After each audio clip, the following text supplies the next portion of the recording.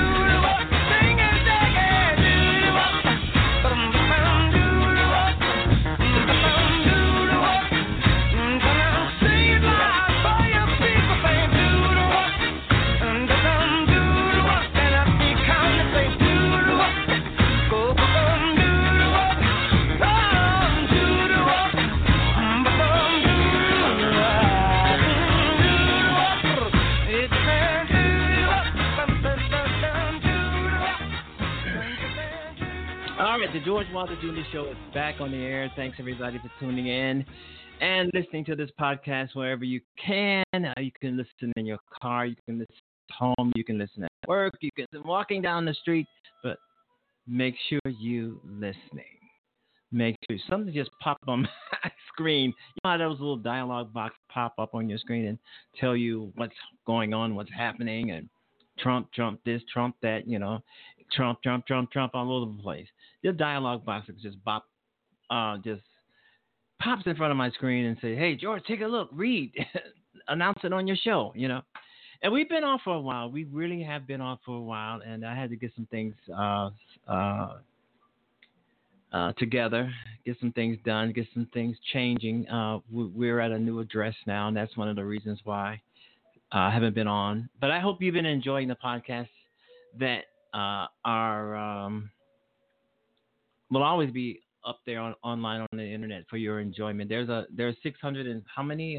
654 podcasts that I've done so far over 5 years. So there's always something up there that you can listen to. It may be a little, and a lot of the stuff actually, even if you listen to something on my show that was recorded 2 or 3 years ago, it sounds it sounds like it could have been done today because some of the same shit is happening today. Pardon my language. Some of the same stuff is happening today as it was then. Trump was in office. So some of the same things are going on today. But anyway, welcome to the George Wilder Jr. Show. I hope you stick around, and I hope you listen to this podcast. And we are back again. And I understand I'm in iTunes, I'm in Spotify, you name it, I'm in it. Heart Radio, something like that. iTunes, iTunes in or something. I'm all over the place. People, you can find me everywhere and anywhere. All you got to do is listen. But you know what? There are 1,000 podcasts out there, and I've said this many times on the show. There are 1,000 podcasts. Everybody got one, and which is a good thing. Everybody can be on the radio. Anybody could be on online radio and call it a podcast. All you have to do is have the gift of gab, I think, talking. And I have interviewed so many people over the course of this show. It's unbelievable, mind-boggling. Majority of the interviews have been about, I think, have been leaning towards or have been about someone's writing. Yeah, because I'm a writer myself, so I have a lot of writers on the shows discussing their books or discussing their upcoming works. So I do have a lot of that up here. I was planning on coming back, starting the show back up a week ago, but things got in the way and I couldn't do it. But we finally back on after, I think, 6 or 7 months off. Yeah, 6 or 7 months. That's a long while. And during that time, during all of those times, I was just sick in my mind of wanting to be back on the show, wanting to do it again. Things were getting in the way, and my son's in college, and I have to try and get some money for him to continue to go to college. He's not going to get any of mine. I'm setting my money aside and away from him, and I'm trying to get money for him to go to college. At least graduate. Junior college. I don't know if he's going to ever go to a 4-year university, but I'm trying to get him an associate degree, and I think he appreciates that. In sociology, and that's going to happen. Hopefully, if he keeps his grades up. And he's a good kid. I was just discussing him with someone the other day, and he's not a bad kid. He's not really a bad kid. Anyway, what are we going to talk about today? I don't know. I'm answering myself, right? Maybe I'll just keep the show on, just being back and being happy to be back on the show today. We're gonna. I'm producing the show. I'm directing the show, and I'm also writing the show. So I have to come up with something. But I was just eager to get back on, even if I didn't have anything to say or anything to talk about. Eager to get back on interviewing and booking guests for the show. That was fun. People come on the show and want to, hawk whatever they're going to, the books or whatever they're talking about. This show is about talented people. You have to be talented in some way or another, or you have to have a good story to tell that's going to help other people out there. This show is still about making the world a better place. I mean, Trump seems like he's having his way in our country, just dismantling, fucking up, breaking everything out there that there is, and he's doing it with a smile on his face. So, if we're going to talk about Trump and his mayhem, but basically we're going to talk about being positive, doing the things you love doing, stay away from negative people, stay away from screwed up people, because there's a lot of them out there. You'd be surprised at the number of, I hope I'm not offending anybody, but I have to tell the truth here. You'd be surprised at the stupid people out here. I mean, there are some really, really off the wall people out here. And I'm not kidding. Sometimes I run into them every day and all the time. I keep my mouth shut, though. And then there's some beautiful people. There's wonderful people. There's positive people. There's people who are trying to get along with their life. Leave me alone. don't bother me. You got then you have the dumb people, the people who just you can't tell them anything.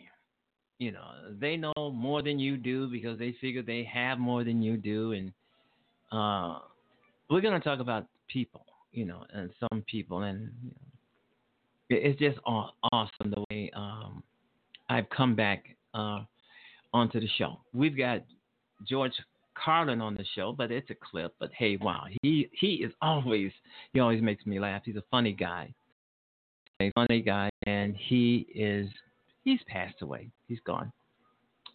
And another person. Speaking of somebody who has just passed, uh, Toni Morrison, one of the greatest writers in American history.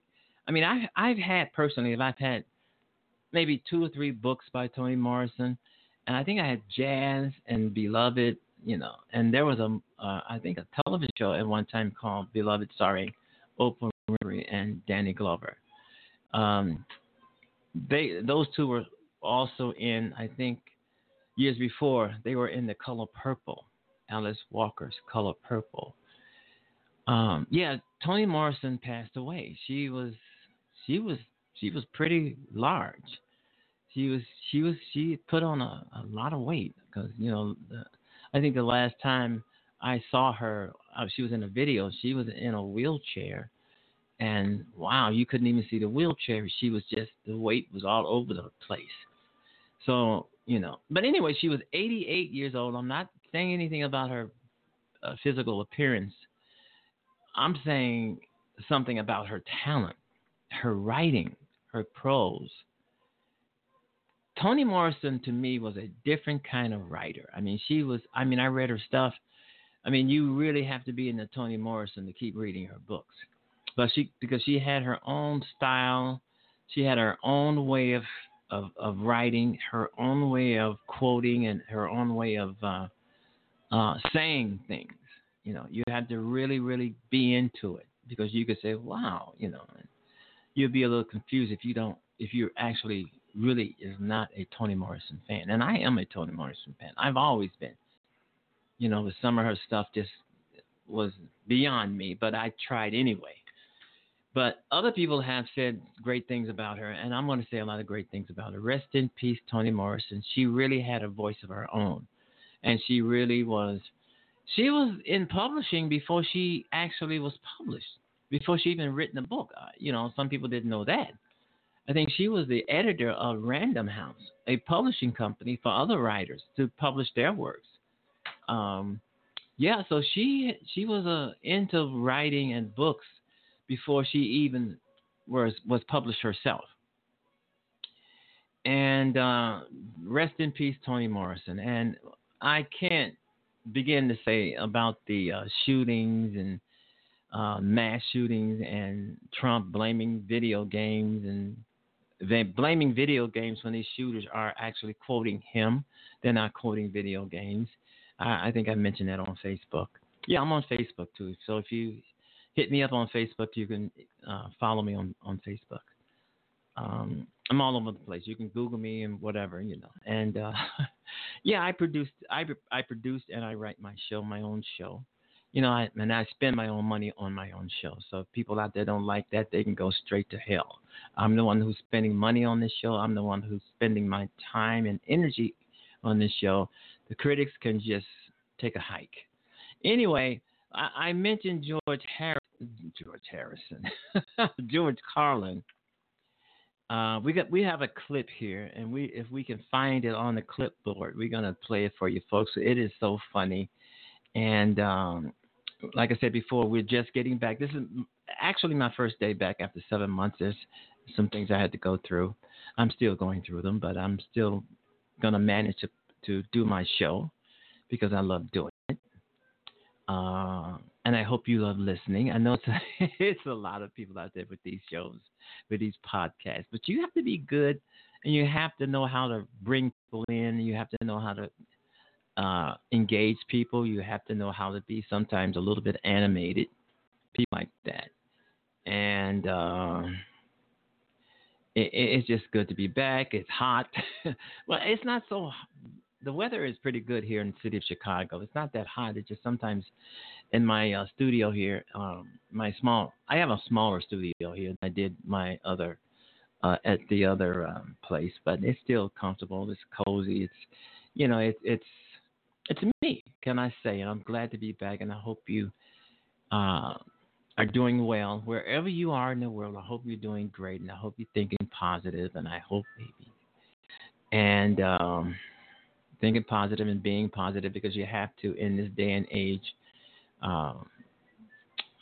What we're going through with Donald Trump and the Republicans and stuff like that.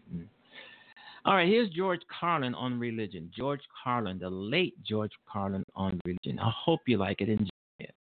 I think the list of commandments was deliberately and artificially inflated to get it up to 10. It's a padded list.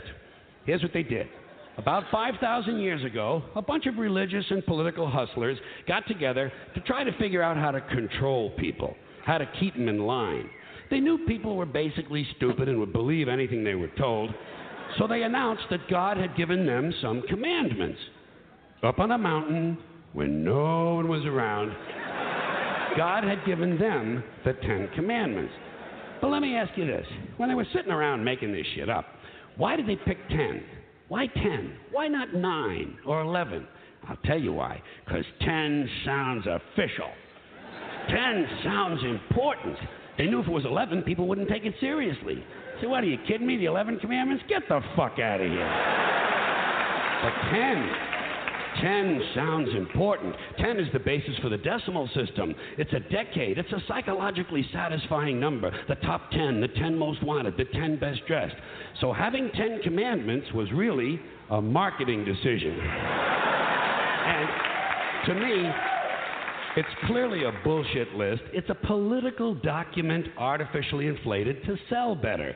I'm going to show you how you could reduce the number of commandments and come up with a list that's a little more workable and logical. We're going to start with the first 3, and I'll use the Roman Catholic version because those are the ones I was taught as a little boy. I am the Lord thy God. Thou shalt not have strange gods before me. Thou shalt not take the name of the Lord thy God in vain.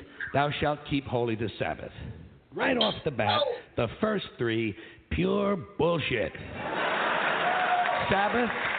Sabbath day, Lord's name, strange gods. Spooky language. Spooky language.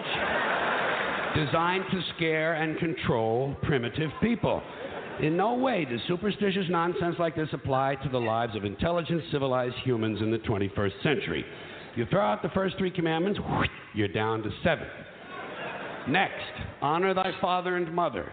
Obedience, respect for authority. Just another name for controlling people. The truth is, obedience and respect should not be automatic. They should be earned. They should be based on the parent's performance. Parent performance. All right? Some parents deserve respect. Most of them don't. Period. You're down to 6. Now, in the interest of logic, something religion is very uncomfortable with, we're going to jump around the list a little bit. Thou shalt not steal. Thou shalt not bear false witness. Stealing and lying. Well, actually, these 2 both prohibit the same kind of behavior. Dishonesty, stealing, and lying. So you don't need 2 of them. Instead, you combine them and you call it thou shalt not be dishonest. And suddenly, you're down to 5. And as long as we're combining, I have 2 others that belong together. Thou shalt not commit adultery. Thou shalt not covet thy neighbor's wife. Once again, these 2 prohibit the same kind of behavior, in this case, marital infidelity. The difference is coveting takes place in the mind, and I don't think you should outlaw fantasizing about someone else's wife. Otherwise, what's a guy going to think about when he's waxing his carrot? But marital fidelity is a good idea, so we're going to keep the idea and call this one, thou shalt not be unfaithful. And suddenly, we're down to 4.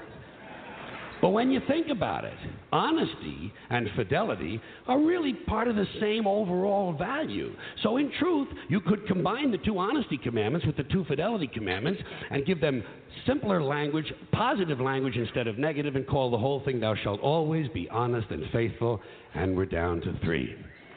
Thou shalt Thou shalt, they're going away. They're going away fast.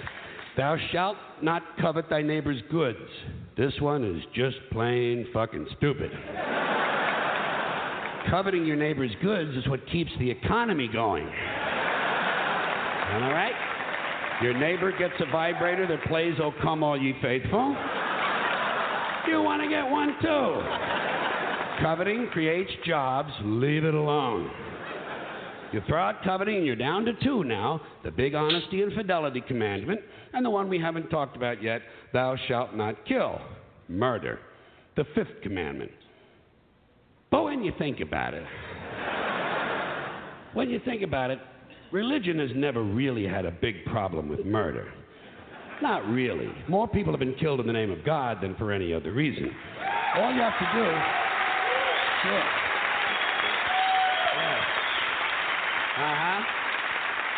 All you have to do is look at Northern Ireland, the Middle East, Kashmir, the Inquisition, the Crusades, and the World Trade Center to see how seriously the religious folks take "thou shalt not kill." The more devout they are, the more they see murder as being negotiable.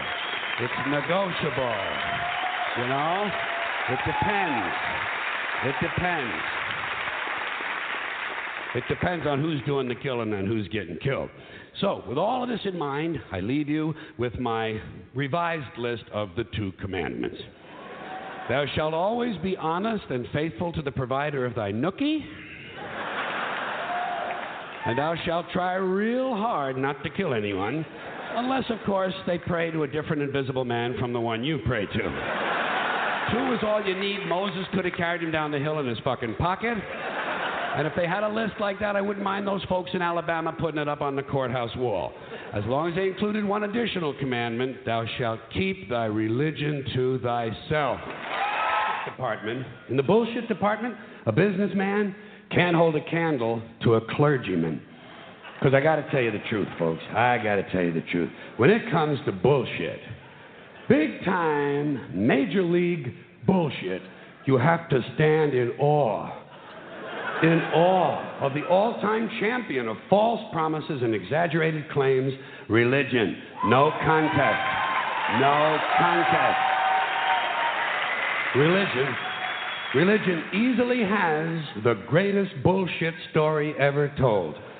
Think about it. Religion has actually convinced people that there's an invisible man living in the sky who watches everything you do every minute of every day. And the invisible man has a special list of 10 things he does not want you to do. And if you do any of these 10 things, he has a special place full of fire and smoke and burning and torture and anguish where he will send you to live and suffer and burn and choke and scream and cry forever and ever till the end of time. But he loves you.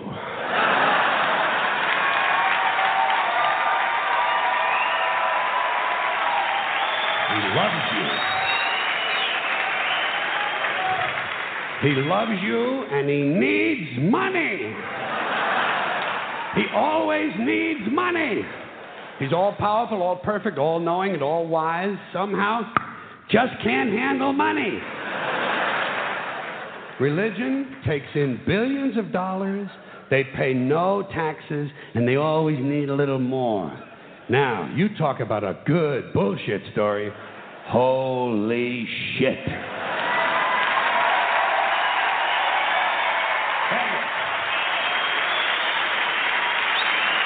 Thank you.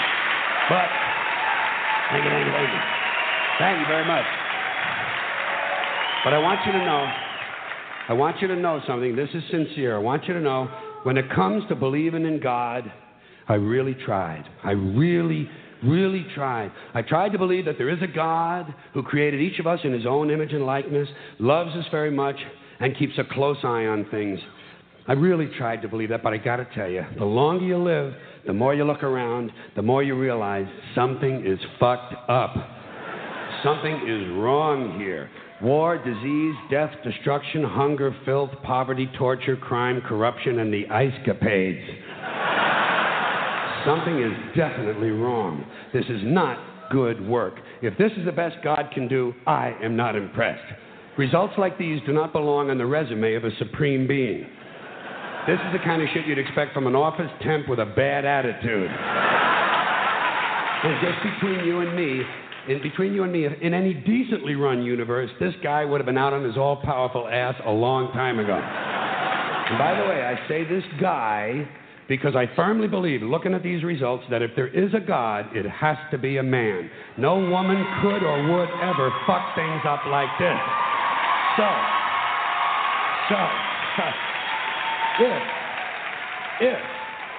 If there is a God, if there is, I think most reasonable people might agree that he's at least incompetent and maybe, just maybe, doesn't give a shit.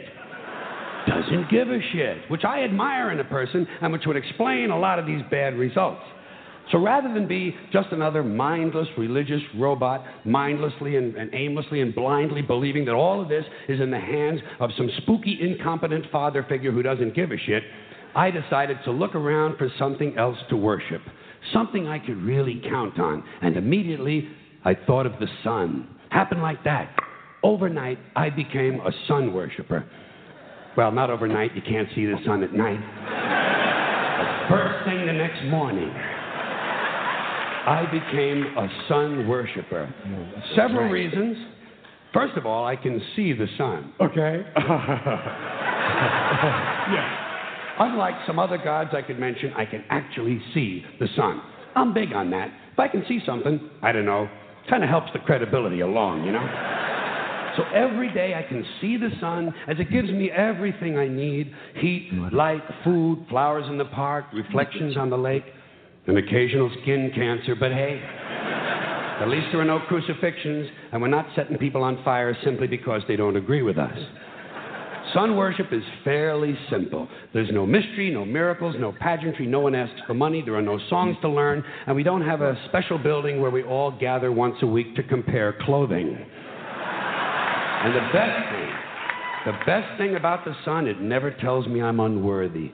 Doesn't tell me I'm a bad person who needs to be saved. Hasn't said an unkind word. Treats me fine.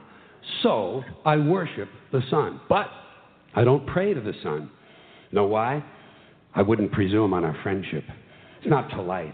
I've often thought people treat God rather rudely, don't you? Asking trillions and trillions of prayers every day, asking and pleading and begging for favors. Do this, give me that, I need a new car, I want a better job. And most of this praying takes place on Sunday, his day off. Not nice. And it's no way to treat a friend. But people do pray, and they pray for a lot of different things. You know, your sister needs an operation on her crotch. Your brother was arrested for defecating in a mall. But most of all, you'd really like to fuck that hot little redhead down at the convenience store. You know, the one with the eye patch and the club foot, huh? Can you pray for that? I think you'd have to. And I say, fine, pray for anything you want. Pray for anything. But what about the divine plan? Remember that?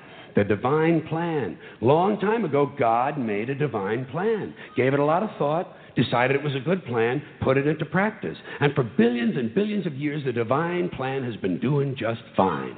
Now you come along and pray for something. Well, suppose the thing you want isn't in God's divine plan. What do you want him to do? Change his plan? Just for you?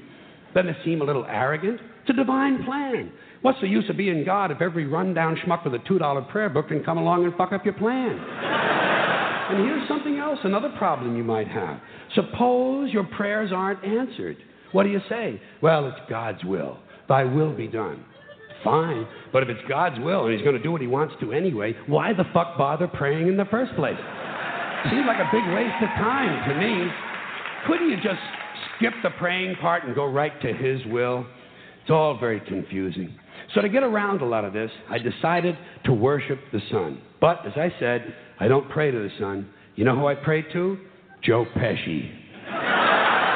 Joe Pesci. Joe Pesci.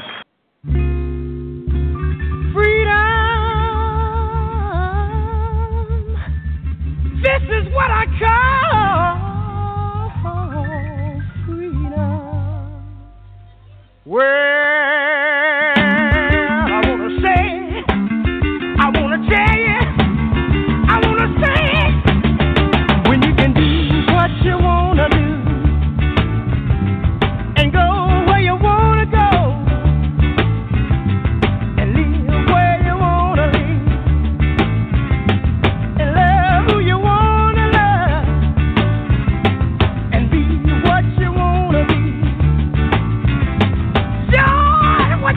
joy. Well, well, well, that's freedom. Yeah, yeah. Freedom. Yes, sir. When you can learn what you want to learn and read what you want to read and write what you want to write. Do what you feel is right. Yeah, yeah, yeah. Freedom. Freedom. Ah, yeah. Freedom. Freedom. Freedom. Ah, yeah. Freedom. Oh, that's freedom. Freedom. Freedom. Freedom. Freedom. Freedom. Freedom. Oh, yeah. Free. Free. Free. Free. Free. Free. Free. Free. Free. Free. Free. Free.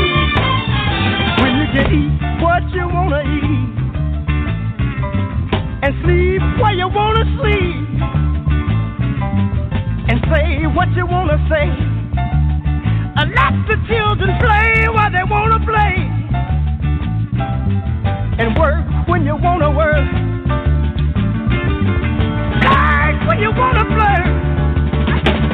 Oh, that's freedom. Freedom. Freedom. Freedom. Freedom. Freedom. Freedom. Freedom. When you wanna laugh and cry when you wanna cry. Free. And don't have to feel ashamed. Free. Sing the song you wanna sing. Free. When you can buy what you wanna buy. Free.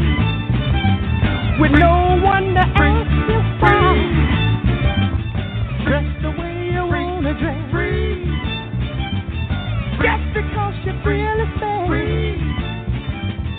Walk the way you wanna walk. Free. Talk the way you wanna talk. Free. Shout the way you wanna shout. Free. No one to put you out. Free.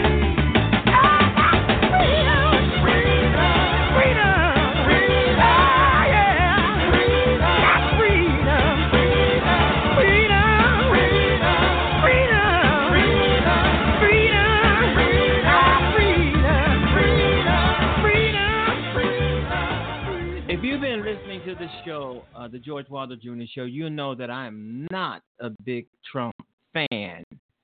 Matter of fact, I can't stand him. Okay? I'm going to tell you the truth. I mean, if you've been listening to any of those past podcasts,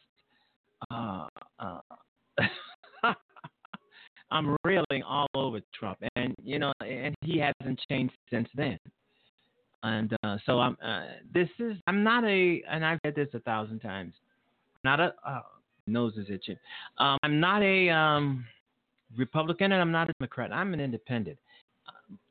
I'm an independent that leans Democrat. But Democrats, I mean, they letting Trump have his way over our country, and we voted for them, for the Democrats to put a check on Donald Trump, and they haven't done it. Donald Trump has put a check on them, you know. So, yeah. So if you've been listening to the show, it's all about ripping Donald Trump. But I get so tired of ripping Donald Trump, it's getting boring. I've got to find other things to do that the people want for me to do. I'm here for you, folks. I'm not here for me. I mean, I'm paying a great big old bill for this show. And basically nothing's coming in for me. I'm just doing it. It's not a hobby. It's fun. And that's what I like. And I like the fact that I like helping people. And I've always helped people. I think I've helped so many people around the world. It's amazing. And then you have people who try to tell you not to help people.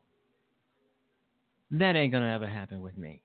I'm going to help everybody that I can within reason, because I'm a helping type of a guy, whether it's verbally, monetarily, or just giving up a little bit of my time to help someone, especially if they're struggling to no fault of their own. So don't ever tell me not to help anybody or not to talk to anybody. You're crazy. don't try to put your hate on me. Just because you hate, you're going to try and get me to hate. That ain't going to happen. Like as I said, folks, there's a lot of stupid people out there. And sometimes you have to deal with them in order to, sometimes you have to turn the other cheek in order to get things that you need for your family and for your home. But that don't mean you have to be abused to do any of it. And that's it. That's it. I mean, I'm going to help people. I'm going to always help people. And you don't like it, then that's your problem. Don't tell me not to help people. Do not tell me not to talk to people or engage people. It ain't going to happen because that's all I've been doing on this show is engaging people and help people try to sell their books, try to get the word out of whatever they're doing that's going to benefit the world. So don't tell me not to do those things. I don't know you, you don't know me, or you don't know me that well. You know, I mean, if you want to hate people, that's your problem. More likely, people who are telling people not to talk to other people or not to engage in anything with other people. Most of the time, these people don't have lives themselves, because if they had their own lives, they wouldn't waste their time trying to ruin yours. All righty, the George Wilder Jr. Show. We're back after 7 months. 7 months. Oh, 7 months. That's a long time. Now we have to. Hopefully, in the coming months, we will have lots of guests on the show, folks.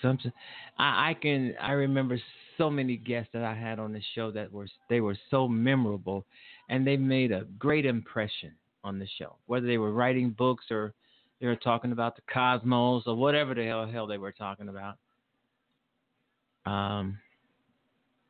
It was a blast, and it's going to be a blast once again. And don't forget to check out my books and short stories online on Amazon. You know, if you need to find out where they are, you can Google me. It will take you right to the books. Most of the books are fiction, action. I love fiction. I love making up stories. Oh, George, you write nothing but junk. Not really. If you go by and you read some of that stuff, I know I need some reviews. And if you read a book, give it a review. Give it the kind of review that you want to. There's no pressure on you to give a review. They've been up there a while. Give a review. All right, the George Wilder Jr. Show is on the air. Thanks, everybody, for tuning in. Thanks for listening. I want to thank my guests who were on the show for so many years. It's fun to have a guest back on the show, a returning guest. That's great. And some people would call me and say, George, can you, I want to come on your show again. I want to be, I said, yeah, of course, no problem. You know, then you have people call into the show who try to threaten me and threaten the show, and I just hang up on those folks. You got crazy people all over the place. You got people who are, trying to ruin your life just because they don't have a life. Believe me, people are out there like that. All righty, the George Wilder Jr. Show. News and thoughts of today. Donald Trump, what can I say? He permeates the news. He fumigates it. We need a fumigator in here. News of the day. Let's see what happened. We talked about Toni Morrison, right? Yeah, and a great writer, great person. Rest in peace. I haven't pressed much on the latest mass shootings. Jeffrey Epstein, some people say he was murdered, but I do know there was some shenanigans going on. He didn't have to die. And the big question is, why was he taken off suicide watch? So Jeffrey Barr, what's his name? Bill Barr. He's going around acting as if he's going to get to the bottom of everything, and he may be the culprit to why this man is dead. Because he's going to bat for Donald Trump. He's going to try to cover up Trump's tracks. Yeah. I think Trump is nuts. think the guy has a? Well, I've always thought he had a screw loose, but it's just the screw is just getting looser and looser. Anyway, yeah, I have books. I have. Let's see, what else we're doing. Okay. I have videos. Yeah, videos, guitar videos, and stuff like that. And that's all fun. It's not a hobby, I've done gigs around the town, solo gigs. Nothing high powered, but fun anyway. Lots of fun. These things are lots of fun, and I love doing things that are fun. And I think that's what a lot of people should do. Do things that are fun. Stay positive no matter how worse things seem to be. Because being positive can make things a lot better. Believe me, and I'm just not saying this, and I've talked about this 1,000 times on previous shows about being motivated, being positive, stay away from nasty people if you can, rude people who lie on you, stay away from these kinds of people. They're out there in droves, and stay positive. And I've said several times, stop working for someone else. Work for yourself. Because when you're working for other people, it's not too many people enjoy working for other people, no matter how much they might say they enjoy their jobs. You don't enjoy your job until you start working for yourself, doing your own thing, making your own money, not worrying about somebody who's micromanaging their positions, not worrying about somebody who's threatening to take away your job, or somebody who's always trying to get you in trouble, or somebody who's always trying to start something, something negative. Go out and work for yourself. It's a great thing. Hire your own employees, but don't hire too many family members, because they respect too many things that they shouldn't get. They will expect things from you just because they're your family member. Well, I'm your brother. I'm your sister. Give me that. Give me that. You got to treat them. If you're going to have your siblings as employees, you got to treat them just like you would treat any other worker. They screw up, they mess up, they will be fired. I mean, this is your company. I mean, you want the best and the brightest for your company. All right, we'll be right back, folks. Another musical break.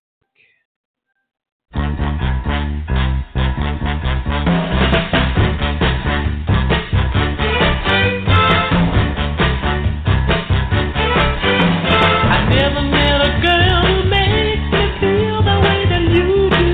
You're alright. Whenever I'm asked who makes my dreams real, I say that you do. You're outside. So be fine. Oh, look out, baby.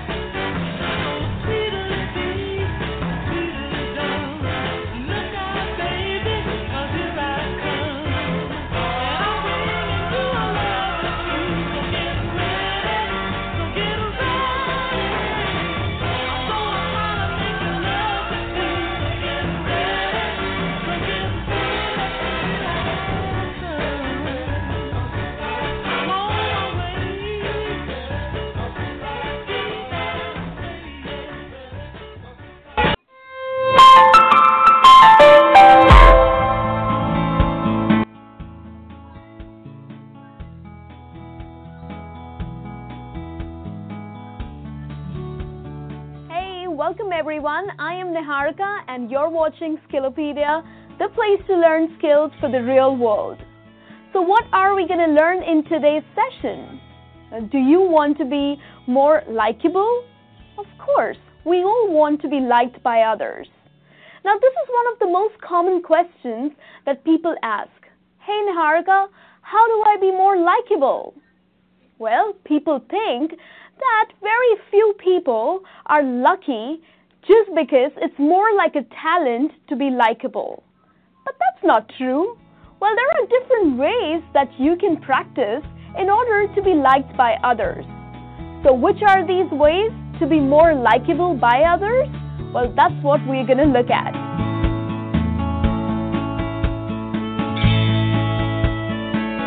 Well, the first thing that you can do is smile. Now, when I say smile, I really mean that you need to smile from within. Yes, of course, one smile can do wonders. So it's extremely important for us to smile so that people start liking us. When you walk around these days, you end up seeing people are way too busy on their phones, tapping on their phone screens, and they just don't want to look up. Go to the airport, go to a coffee shop, or probably you're just standing in a queue waiting for something. People are so busy on their phone. Come on, people. Great communications start with a great smile. So look up, smile, and probably you can greet people as well. Now, when you do this, you will see a difference. These days, people are so busy, and if surprisingly someone just smiles back at you, wow, you're going to love that, right? So the first thing that you need to do is to smile in order to be liked by others.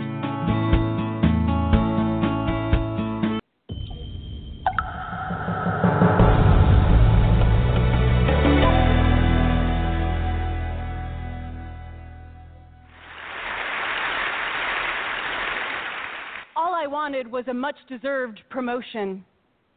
And he told me to get up on the desk and spread them. All the men in my office wrote down on a piece of paper the sexual favors that I could do for them. All I had asked for was an office with a window. I asked for his advice about how I could get a bill out of committee. He asked me if I brought my knee pads. Those are just a few of the horrific stories that I heard from women over the last year as I've been investigating workplace sexual harassment. And what I've found out is that it's an epidemic across the world. It's a horrifying reality for millions of women when all they want to do every day is go to work. Sexual harassment doesn't discriminate. You can wear a skirt, hospital scrubs, army fatigues. You can be young or old, married or single, black or white. You can be a Republican, a Democrat, or an independent. I heard from so many women, police officers, members of our military, financial assistants, actors, engineers, lawyers, bankers, accountants, teachers, journalists. Sexual harassment, it turns out, is not about sex. It's about power and about what somebody does to you to try and take away your power. And I'm here today to encourage you to know that you can take that power back.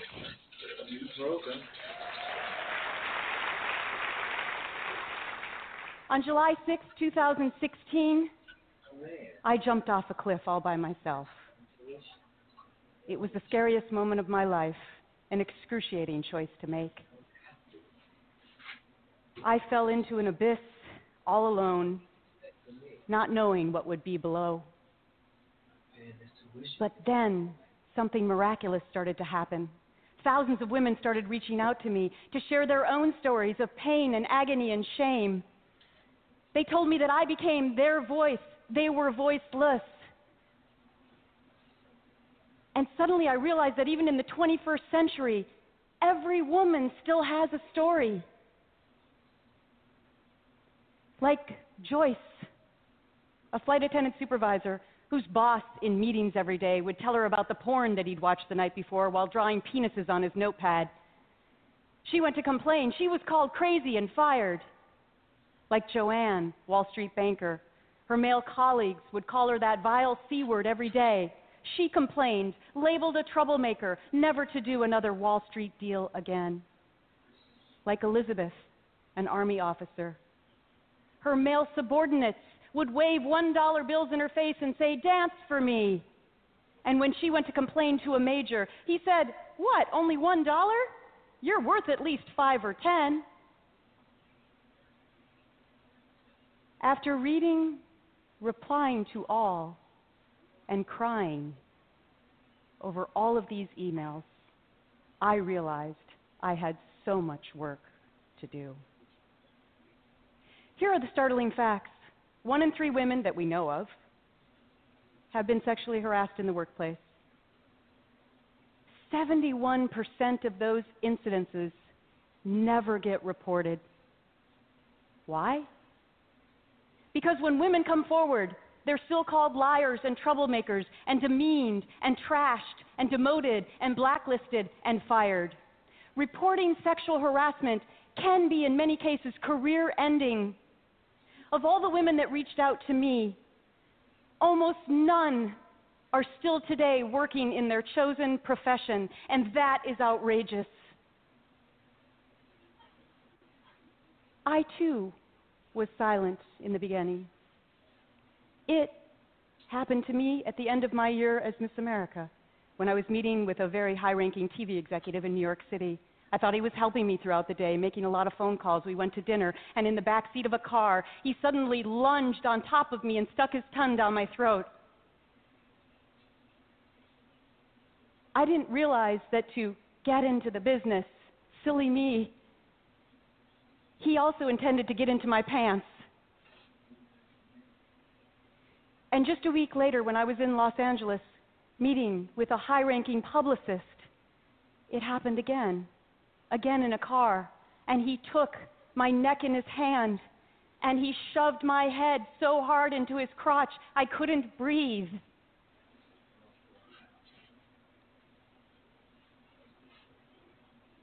These are the events that suck the life out of all of your self-confidence.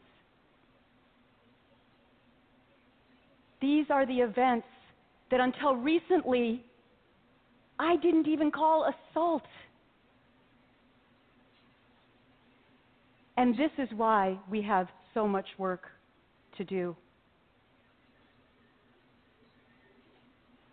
After my year as Miss America, I continued to meet a lot of well-known people, including Donald Trump. When this picture was taken in 1988, nobody could have ever predicted where we'd be today. Me, fighting to end sexual harassment in the workplace. He, President of the United States, in spite of it.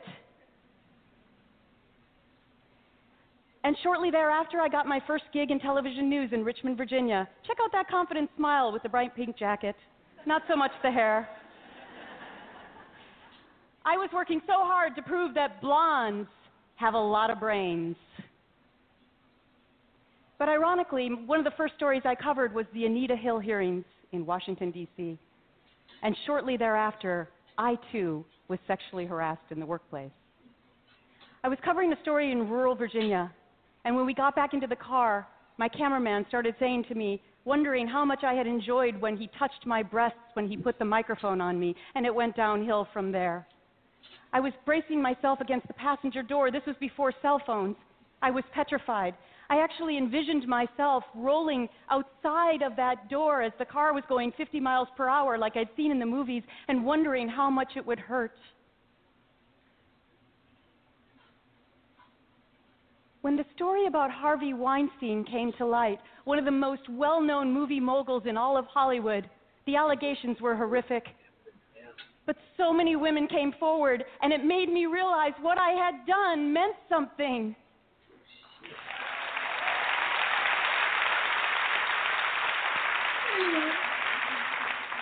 He had such a lame excuse. He said he was a product of the 60s and 70s and that was the culture then. Yeah, that was the culture then. And unfortunately, it still is. Why? Because of all the myths that are still associated with sexual harassment. Women should just take another job and find another career. Yeah, right. Tell that to the single mom working 2 jobs, trying to make ends meet, who's also being sexually harassed. Women, they bring it on themselves by the clothes that we wear and the makeup that we put on. Yeah, I guess those hoodies that Uber engineers wear in Silicon Valley are just so provocative. Women make it up. Yeah, because it's so fun and rewarding to be demeaned and taken down, I would know. Women bring these claims because they want to be famous and rich. Our own president said that. I bet Taylor Swift, one of the most well-known and richest singers in the world, didn't need more money or fame when she came forward with her groping case for $1. And I'm so glad she did. Breaking news. The untold story about women and sexual harassment in the workplace. Women just want a safe, welcoming, and harass-free environment. That's it.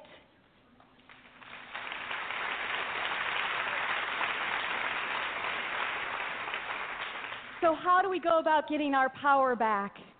I have 3 solutions. Number 1, we need to turn bystanders and enablers into allies. 98% of United States corporations right now have sexual harassment training policies. 70% have prevention programs.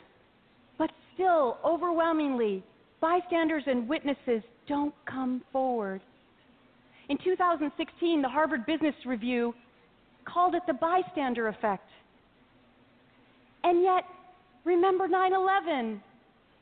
Millions of times we've heard, if you see something, say something. Imagine how impactful that would be if we carried that through to bystanders in the workplace regarding sexual harassment. To recognize and interrupt these incidences. To confront the perpetrators to their face. To help and protect the victims. This is my shout out to men. We need you in this fight. And to women too, enablers, to allies. Number 2, change the laws. How many of you out there know whether or not you have a forced arbitration clause in your employment contract? Not a lot of hands, and if you don't know, you should, and here's why. Time magazine calls it right there on the screen, the teeny tiny little print in contracts that keeps sexual harassment claims unheard. Here's what it is. Forced arbitration takes away your 7th Amendment right to an open jury process. It's secret.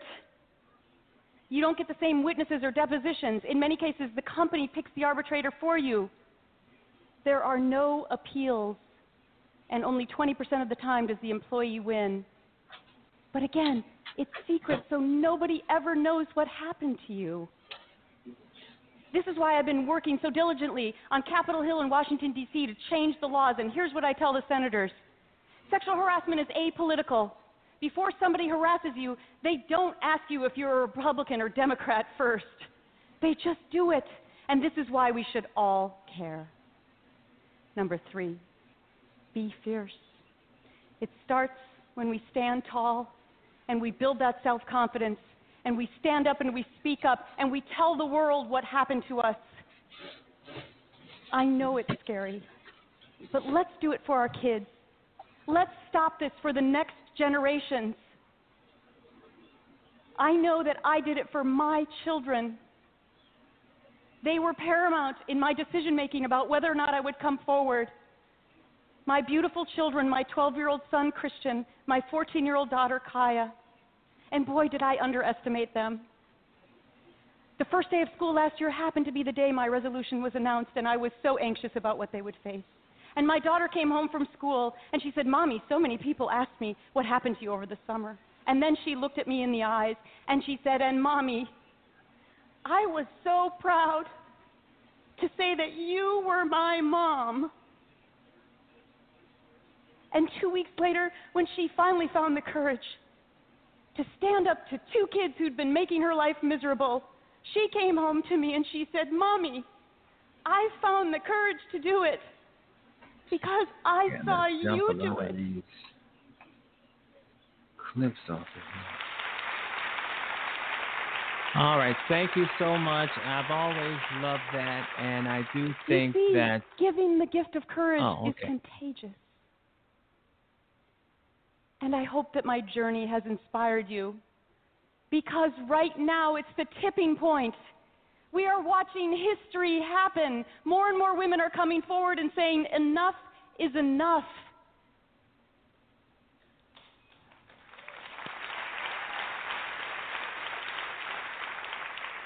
Here's my one last plea to companies. Let's hire back all those women whose careers were lost because of some random jerk. Because here's what I know about women. We will no longer be underestimated, intimidated, or set back. We will not be silenced by the ways of the establishment or the relics of the past. No. We will stand up and speak up and have our voices heard. We will be the women we were meant to be.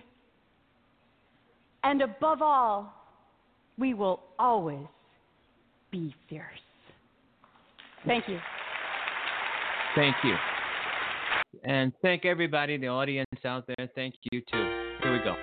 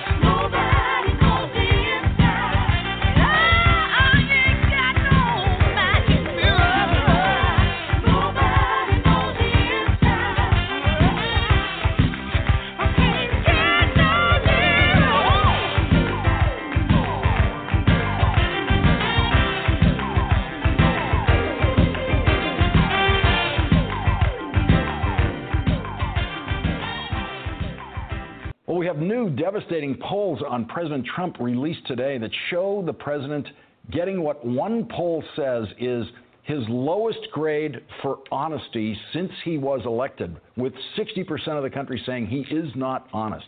And an even larger group, 65% of the country, saying he is not level-headed. And that is the essential picture of the president that emerges in Bob Woodward's new book, that he is not honest and he is not level-headed. And that is the same picture that emerged in the anonymous op-ed piece published in the New York Times last week by a senior official in the Trump administration, saying that, quote, many Trump appointees have vowed to do what we can to preserve our democratic institutions while thwarting Mr. Trump's more misguided impulses until he is out of office.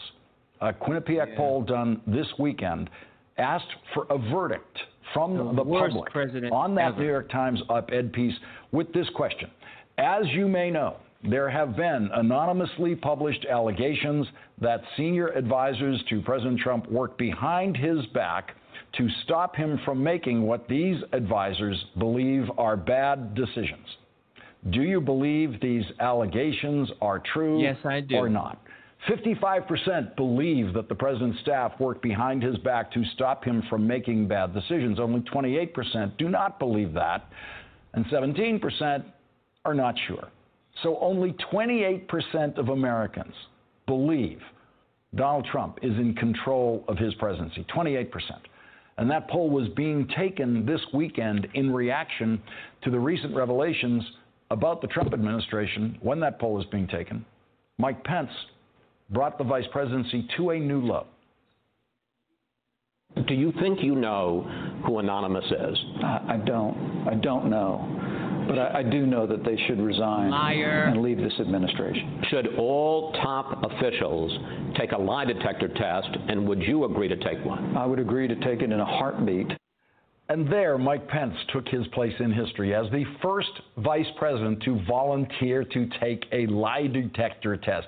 And he did it because he lives in fear of Donald Trump, a man who Mike Pence knows and who we all know would never take a lie detector test about anything.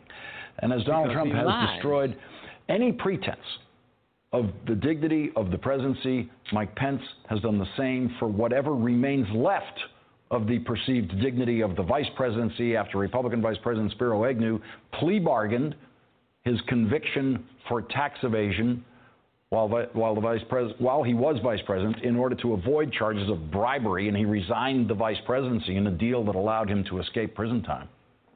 And it is at times like these when Vice President Pence knows that he can hope to escape history's verdict as our worst vice president, thanks entirely to Spiro Agnew.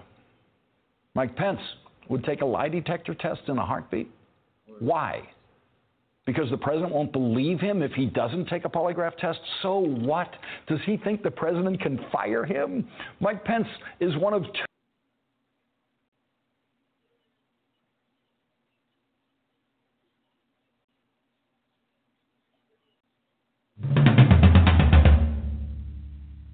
It's time for Donald Trump to resign as president. Admittedly, it's been an interesting couple of days, but for any patriotic American capable of adding 2 and 2 and not getting 1.5 million, this is enough. If you voted for Trump, or you support him now, or you're saying give him a chance, again, I'm not going to yell at you or call you names. I'm not going to try to argue any policies.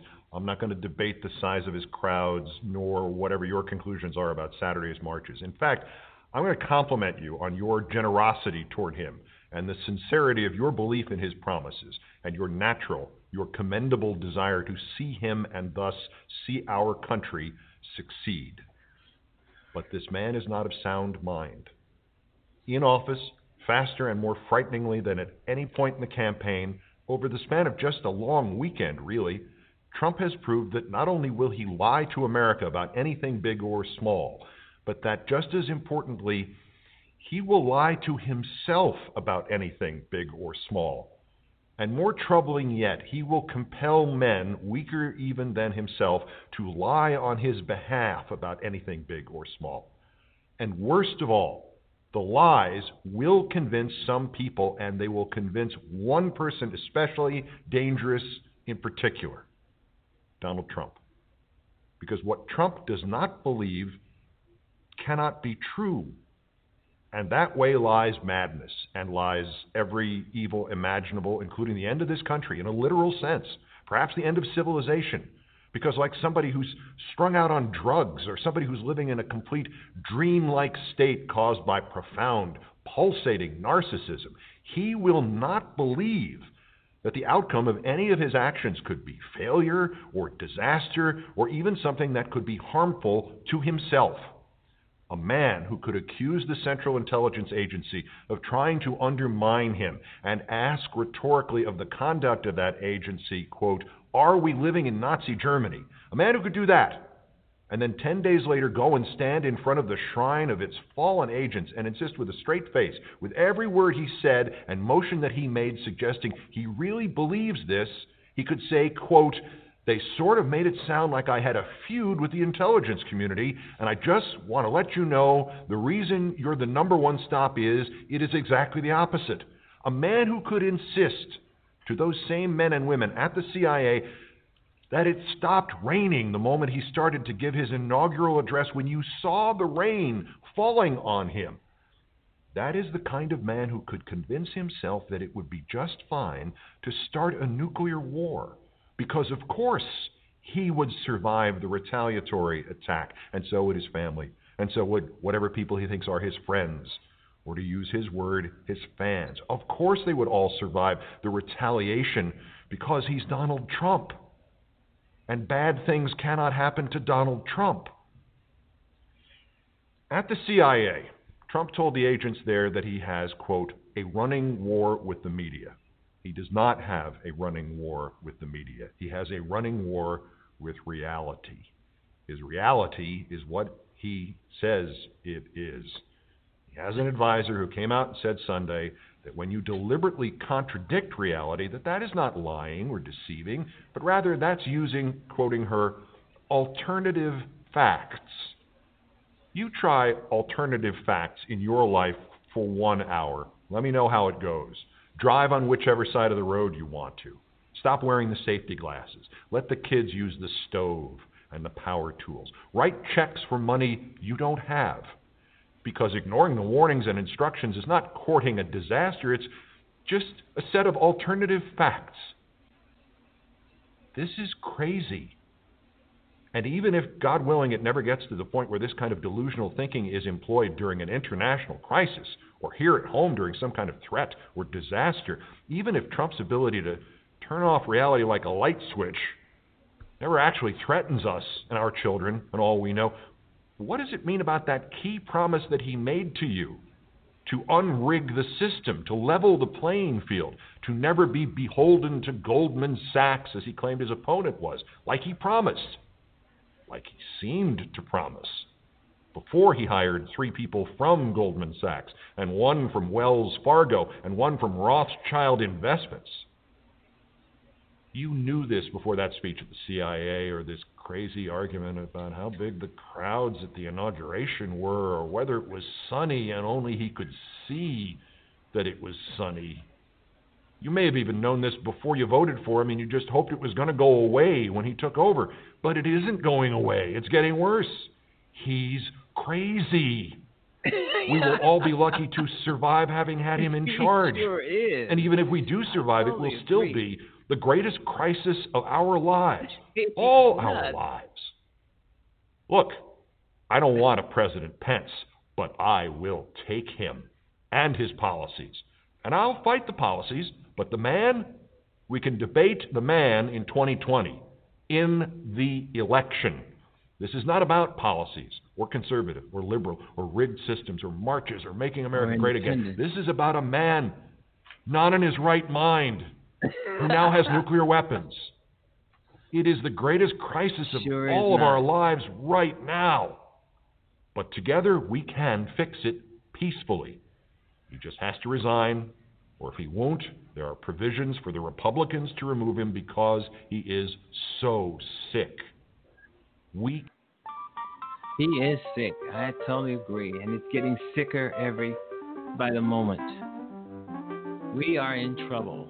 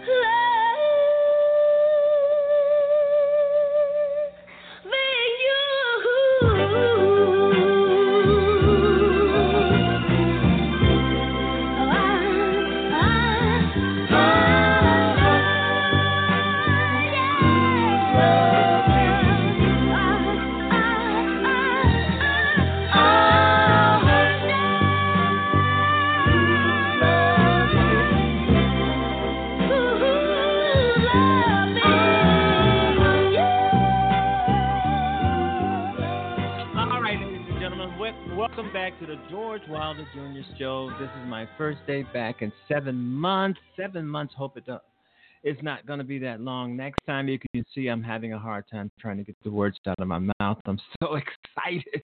I'm so excited. And I hope you've enjoyed what you've heard so far on the show. There's going to be a lot more. We're going to have a lot of guests appearing on the show in the weeks and the upcoming months. Like it was before in the past. Remember, all of those shows from the past, the George Wilder Jr. Show, sound just as vivid and just as bright as if they were just podcasted today. Listen to them; they're a lot of fun. Forgive my French at some point. I'm dedicated. I am, a little bit heated, but that's okay. That's what it's all about. And doing the shows are fun. They're very fun. I wouldn't do them. And I've had people tell me all around the world, keep up the good work. You're doing a great job. You're out there for us. And I want to harp on that a little bit. I'm not out there for anyone. I want you to be out there for yourself. I want you to stop looking for someone to lead you to the promised land or someone to lead you against Trump or his dumb policies. You get out there and you fight yourself. You get out there and you march. You yell. You scream for this man to resign, to get out of that damn office because all he's doing. But he's been aided by his complicit Republican friends. There's no doubt about it. And I'm heartbroken that the Democrats aren't doing anything about this guy, letting him run roughshod over the country. They know he needs to be impeached. But I don't think they have the Democrats. I've been hearing for years and years and years that they are just weak, spineless, and they are. And they never prove me wrong or anyone wrong who says that. Before the midterms, they were all, well, we're going to beat him. We're going to hit the ground running. We're going to have his taxes. We're going to show the world. We're going to impeach him. We're going to do this. They haven't done jack. But back up and let this man, he's done a lot to them. He's embarrassed them. He's talked about the press. The press seems to be in his back pocket, too, because they are giving him, saying positive things about him, even though he's been told over 12,000 lies. It's documented. So we have to get out there and do things for ourselves. We have to fight our own battles. Don't look for Obama to come out there and be another Malcolm or another Martin.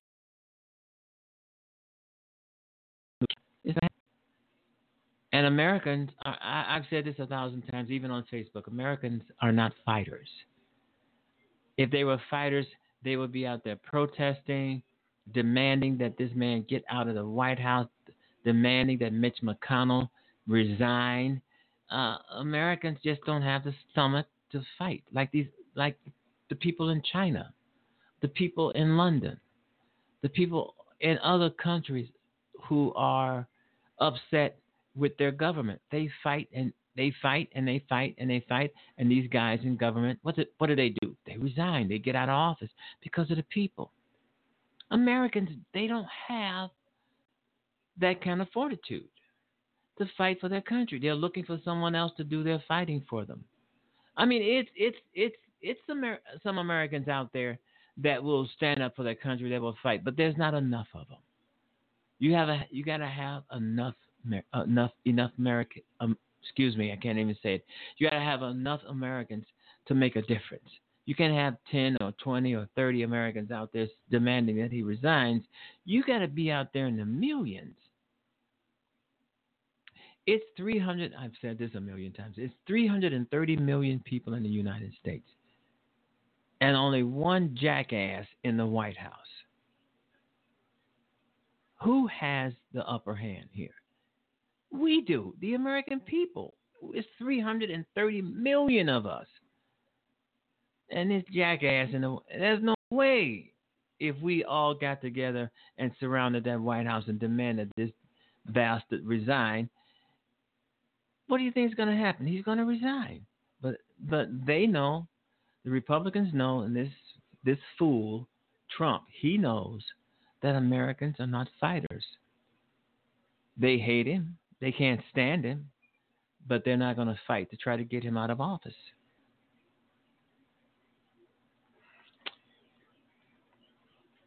All right, you've been listening to the George Wilder Jr. Show. Hope you tune in tomorrow. We're going to be right back on the air, folks, tomorrow.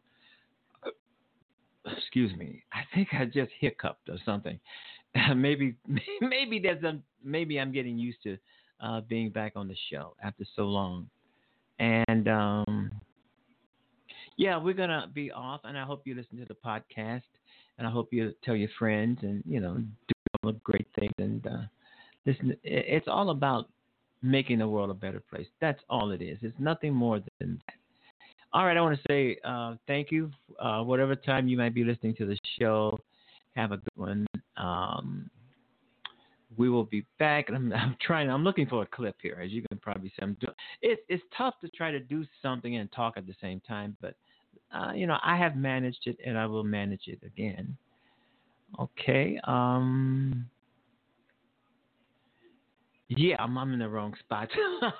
Wow, where's my engineer when I need one? All right, I'm the writer, producer, and director of the show, and I'm glad that people stop by. I'm glad people like it. And I do appreciate all your sentiments and all of stuff like that. And anyway, we will be back tomorrow on the show. And thanks you for listening. And make sure you tell your friends and family that the George Wilder Jr. is back, and he's still making the world a better place.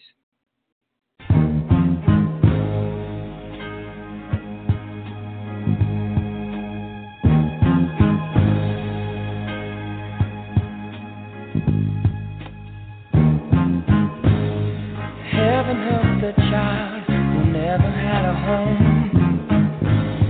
Heaven help the girl who walks the streets alone. Heaven help the roses if the bombs begin to fall. Heaven help us all.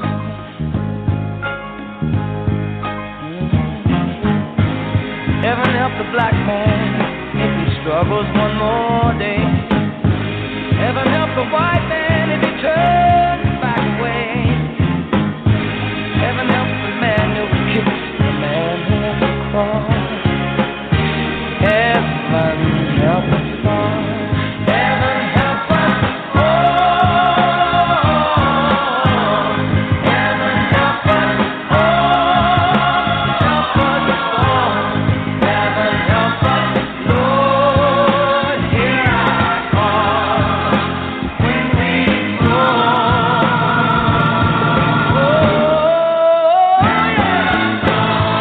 heaven help the boy who won't reach 21. Heaven help the man who gave that boy a gun. Heaven help the people with their backs against the wall. Lord, heaven help us all. Heaven help us. Oh, yeah. Oh, all right. Oh, help us all, Lord. Oh, help us all. Lord, hear our call. When we go, help us all.